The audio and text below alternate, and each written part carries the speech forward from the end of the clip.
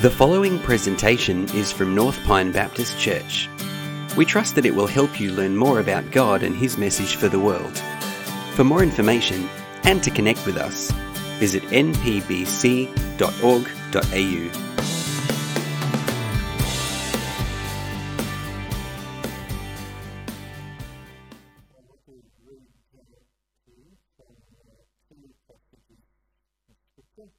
One is Isaiah chapter 57, verse 15, and the other is Revelation chapter 7, verse 9. Isaiah chapter 57. I'm speaking to the prophet Isaiah.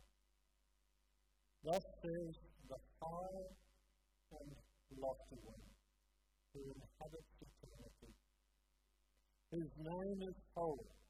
I dwell in the high and holy place, and also with the person who is of a contrite and a humble spirit, to revive the spirit of the humble, and to revive the heart of the contrite. In Revelation chapter 7, verse 9. After this I looked, and behold, a great multitude which no person could number, from every nation, from all tribes and peoples and tongues, standing before the throne and before the Lamb, clothed in white robes with palm branches in their hands, and crying out with a loud voice, Salvation belongs to our God, who sits upon the throne and to the Lamb. And all the angels stood around the throne, and around the elders and the four living creatures, and they fell on their faces before the throne and worshipped God, saying, Amen. Blessing and glory and wisdom, thanksgiving and honor and power might be to our God forever and ever. Amen. I've always enjoyed the music at North Pine. It always seemed to be served by great musicians. And this morning as the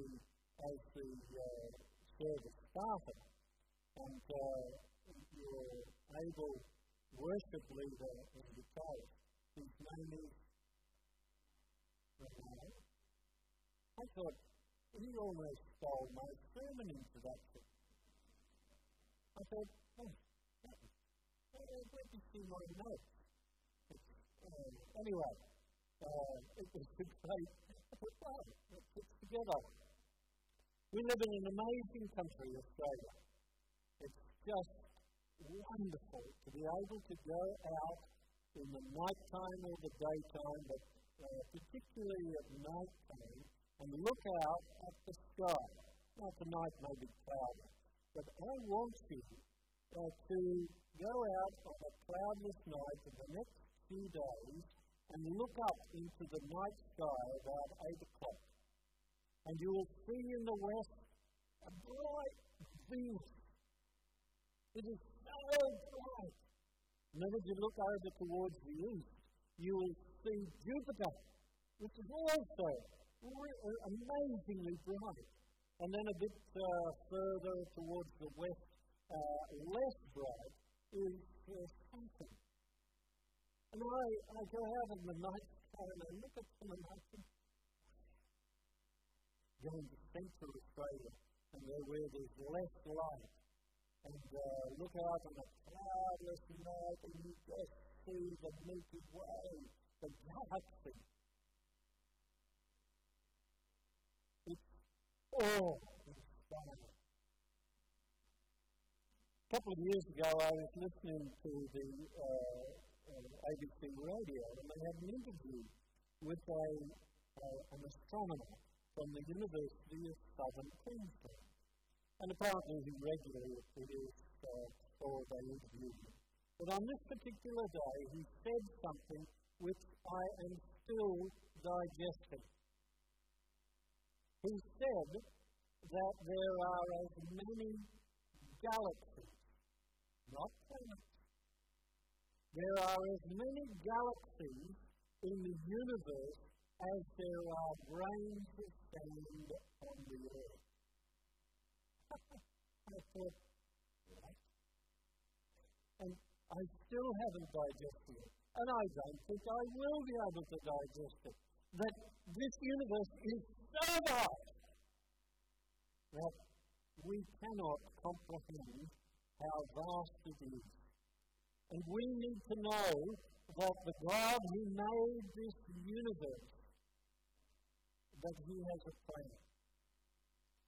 God is the maker of heaven and earth. Jesus, when he prayed, would always pray, Father. He always called God our Father, my Father. But on one occasion, it's recorded in Matthew chapter 11, he said, I thank you, Father, Lord of heaven and earth. You see, God is so great that it is beyond our total comprehension. And that's why I read to you from Isaiah. God inhabits eternity, the high and holy one. God is so vast that we have no way of comprehending how great God is. But that great and amazing God wants to dwell with ordinary people. Ordinary people, those who are of a lowly heart. God wants to dwell with us. God wants to speak and reveal himself to the ordinary people. He who made the heaven and earth wants to dwell with us. Well, one of the things that I have sort of come to recognize over the last 44 years of ministry is that my concept, and I think it's pretty common, is that we have a very short attention span. I have served in Bangladesh from 1977 until today. And it seems to have gone like that. It just went. I remember a fellow who was the Global Interaction Director asked me once in my first year in Bangladesh, how long do you intend to stay? And I said, well, I haven't thought about it. Maybe, a couple of terms, maybe 8 or 9 years. He said, have you thought of staying for life? I said, I hadn't. But as I look back, I see that God's time and our time are often different. We want things to happen now. Our lifespans are short. We want them to happen now. But God's time and God's agenda is a bit bigger. So when you read the scripture, you read such things as Israel was in exile for 70 years. Now I'm 71. And I think to myself, 70 years. Whoa! That's the people at the time thought God had forgotten them. But 70 years is really nothing to God. It's a lot to us, but nothing to God. We look at how that Jesus was 30 years in preparation before he began public ministry. Now Jesus was sinless, and he didn't have the hang-ups that we have, and he was the brightest person that probably ever was born of a woman. It still took him 30 years before he began public ministry. I have seen in cross-cultural mission people want things to happen straight away. Oh, we just go, we'll go and we preach, and then we'll come back and God will bless.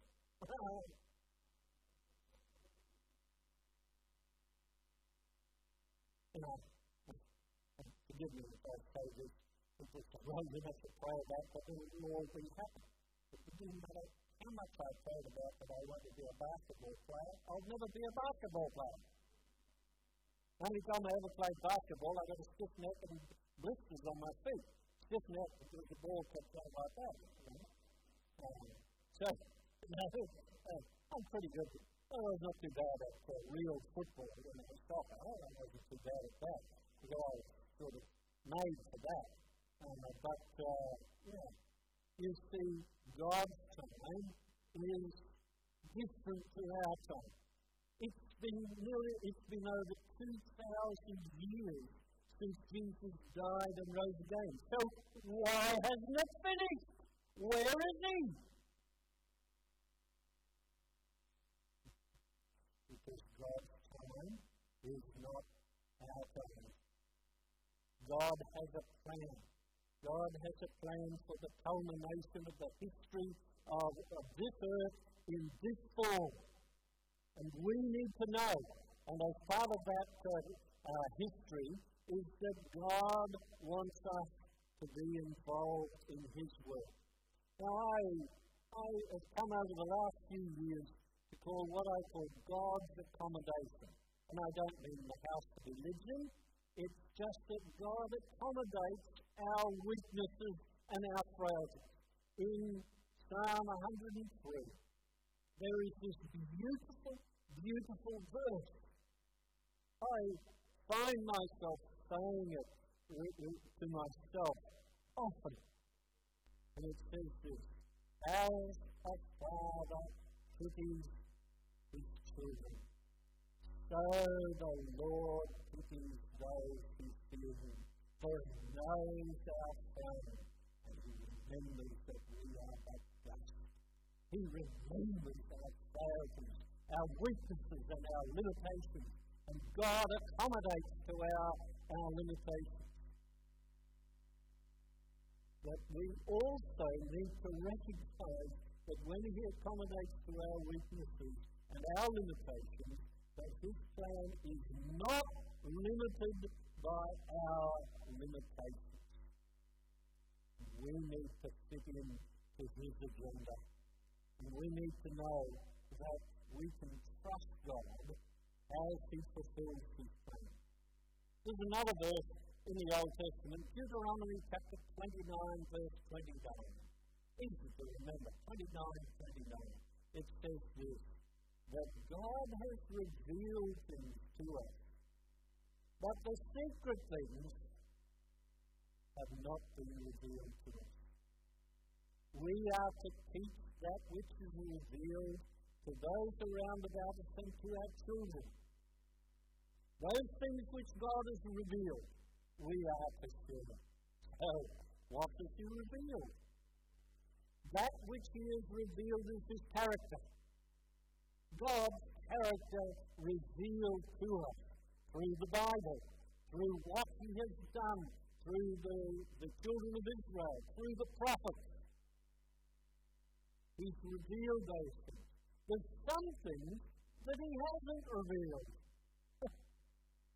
Like, when is this history going to be wound up?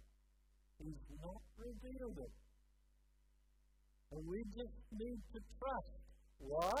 Because we can trust the God that we know.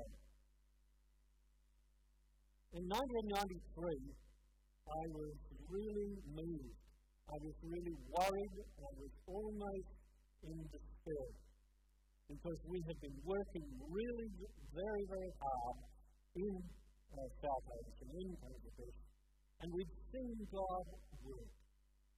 But we had lots of people leaving. And I didn't know what was going to happen. And I prayed to God. I was actually in Bangladesh at the time. And I was so worried. And I was praying to God. And I said, Lord, what should we do? What will we do? And one of the few times that I had heard an audible voice in my head was this: you do what's in your heart. And I said, Lord, shall we start an NGO, an organization? You do what is in your heart. I said, well, so start first, and then that was it. So we started Symbiosis. We started it. And I started it because I went to a man whom I knew. I had worked with him, a national person. I worked with him a lot. I knew him. I knew his character. He was somewhat radical, and he was somewhat controversial to lots of foreigners. But I knew him. I knew his character. And so I went to him. He had lots of ideas. And we formed a partnership. And people would come to me and say, how can you work with that person? And you know, he says some of the strangest things. I said, I know his character. I don't know everything about him. But on the basis of what I know I can trust him. We know what God is like because he has revealed himself. He has revealed himself through the Bible, through the person of Jesus. The focus of God's revelation is Jesus. And we know that we can trust God even in the areas which we have no idea about because we know God's character.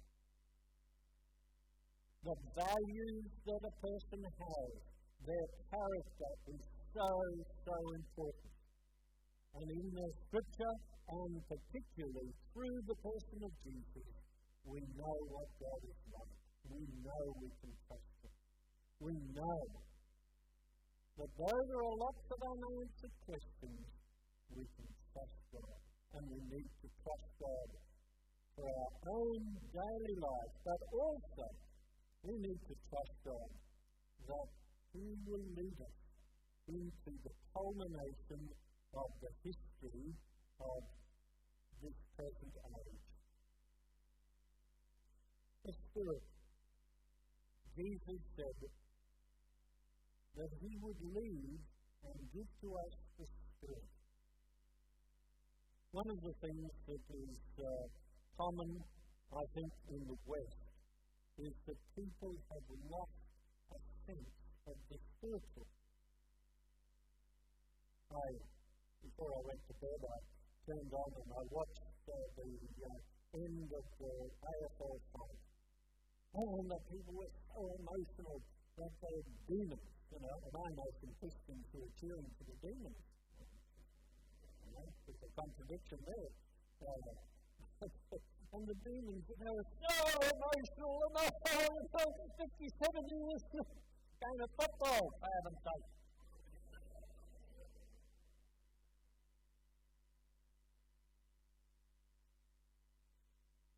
The Spirit of God speaking within our hearts, letting us know that there is a reality beyond just the physical, beyond just the hopelessness that we see around us, beyond just the fact that people try to find happiness in drugs and alcohol and sex in power trips or whatever. Jesus said, I will give you my Spirit. He will dwell within your heart and lead you into all truth. Lead you and encourage you. The word in the Greek, parakletos, is encourager, is comforter. So the Spirit of God who comes to dwell within our hearts, as I said, as Duncan interviewed me, the people who only see God as a far-off, amorphous entity whom they cannot know. But when they come to hear about Jesus and put their faith in Jesus, then they can know a closeness with God. The Spirit is to lead us. The Spirit is to encourage us. And to lead us not only just in our own personal lives, but in our role in God's great plan for the culmination of history. The fulfillment of history, I believe, is closer and closer. There's been people in all sorts of times over the last 2,000 years that say, it's coming soon. There's one truth that I know. It's closer than what it was.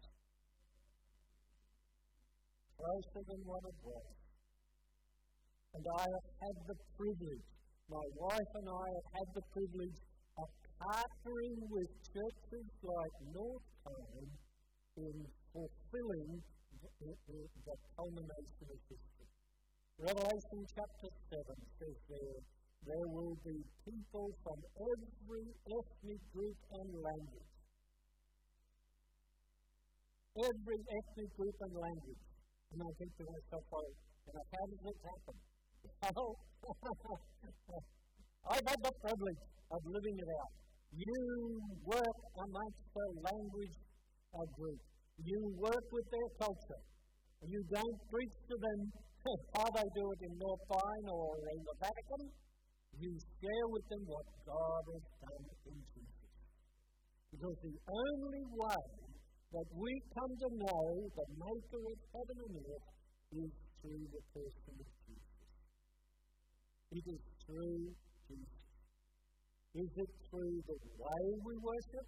Is it being a Westerner? Absolutely not. Western society is falling apart. Do you think Muslims want to become Westerners? It's just gone crazy. They don't want to become Westerners. They don't mind the economic benefits, but the moral and the spiritual, they want nothing of it. We are to share Jesus. Not our culture, but what God has done in Jesus. As we have heard this morning already, when Jesus died on the cross, He died for us. He died for me. He took my sins, He took all my hang-ups, He took all my insecurities, He took them on Himself, that I might find a relationship with God. That I might know that God accepts me, not because I'm a good person, because I'm not. God accepts me as His child because of what Jesus has done. And the revelation of His unconditional, amazing love is there on the cross. And when we put our faith, it's not believing in three impossible things before breakfast. It's a personal trust in the living God. My wife works in mental health. Psychiatrists could say, you believe in something you can't see. Yep, I do. I can't see quantum physics either. That's true. There's lots of things I can't see, and I still believe in it. How's it all going to be worked out? How is God going to judge all these people? Not a problem for the one who made all the galaxies that are numbered more than the sands of the earth. It's not a problem. It makes in the Bengali language, they have this wonderful saying, brain fuse gets it. My brain gets fused thinking about how is this possible, but it's not a problem for God. The maker of heaven and earth who has revealed Himself in Jesus. It's not a problem for Him. For us, we have a role to play. Our first role is to respond to what God has done in Jesus with our faith in Him. As the memory verse said, turn from our own way to God's way. Put our faith in Him, be baptized, and begin the journey of being a child of God. Being the one who can call God our Father, my Father. And begin that walk. And as believers, our role is to work in with God's plan for history. And that is to live lives of faithfulness, live lives that reflect God's character, and seek to share our faith with those around us, including those who are of other cultures and other languages. Now, I happen to be a person who was gifted to share cross-culturally. Not everyone is. Everyone is gifted to share within their own culture, to share with their friends and their neighbours and their relatives. Not everyone is gifted to go cross-culturally. But I say regularly to people, cross-cultural mission is like a spear or a javelin. Those who are involved at the, I can't say coalface because coal's been phased out. What will I say? The photovoltaic cell phase, that those who are gifted for cross-cultural mission. Because you see, a javelin or a spear is useless if it only has a pointy bit. It has to have a shaft. And you see, the shaft is the prayers and the support of God's people, which enables the point to be effective. And you have been part of that as part of this congregation. God has some amazing plan. Sometimes, I don't know about you, but I get depressed when I see the world situation. And I get depressed. Sometimes in Bangladesh, and I'd look and I'd see thousands of men. And I'd wonder, how is this possible? But you see, my focus then was on the problem and not upon God. And God's plan will be fulfilled if we serve faithfully in what is God's plan for this system.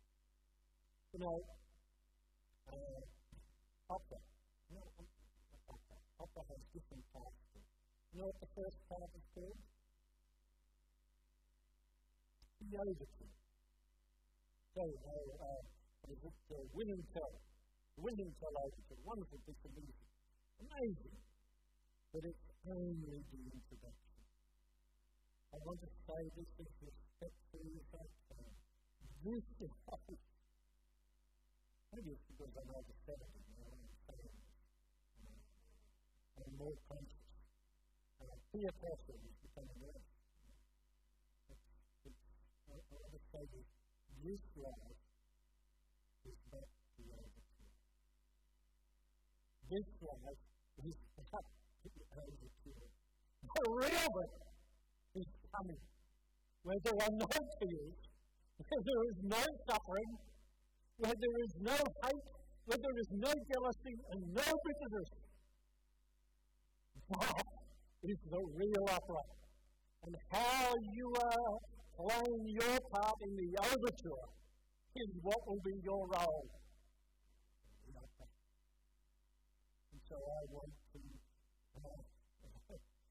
challenge you to continue to play hard, to fulfill your role in God's combination, in God's plan for the combination system. In your ordinary life, in your daily life, and in sharing Christ, not only in this culture, but in other cultures, such as we have had the privilege of in South Asia. Let's pray.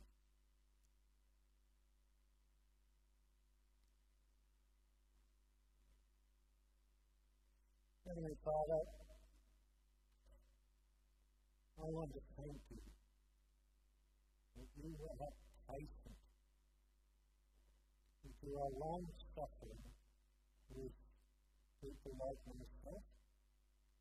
I want to thank you that though you are inhabit eternity, that you are above this amazing universe, yet you desire to live in the hearts of those who tremble at your word, who are seeking you. We thank you that Jesus died on the cross for us, Lord. We thank you that you give to us of your Spirit, You give to us hope. You give to us encouragement. And Lord, we don't know the times, you do. I pray, Lord, that for each of us here this morning, maybe there are, Lord, those who have not yet put their faith in Jesus. Pray that today that they may do that. I pray, Lord, for each of us who has put their faith in Jesus, that you might, by your Spirit, encourage us and help us, Lord, as we sit into your time. And this I ask in Jesus' name. Thanks for joining us for this presentation from North Pine Baptist Church. For more information and to connect with us, visit npbc.org.au.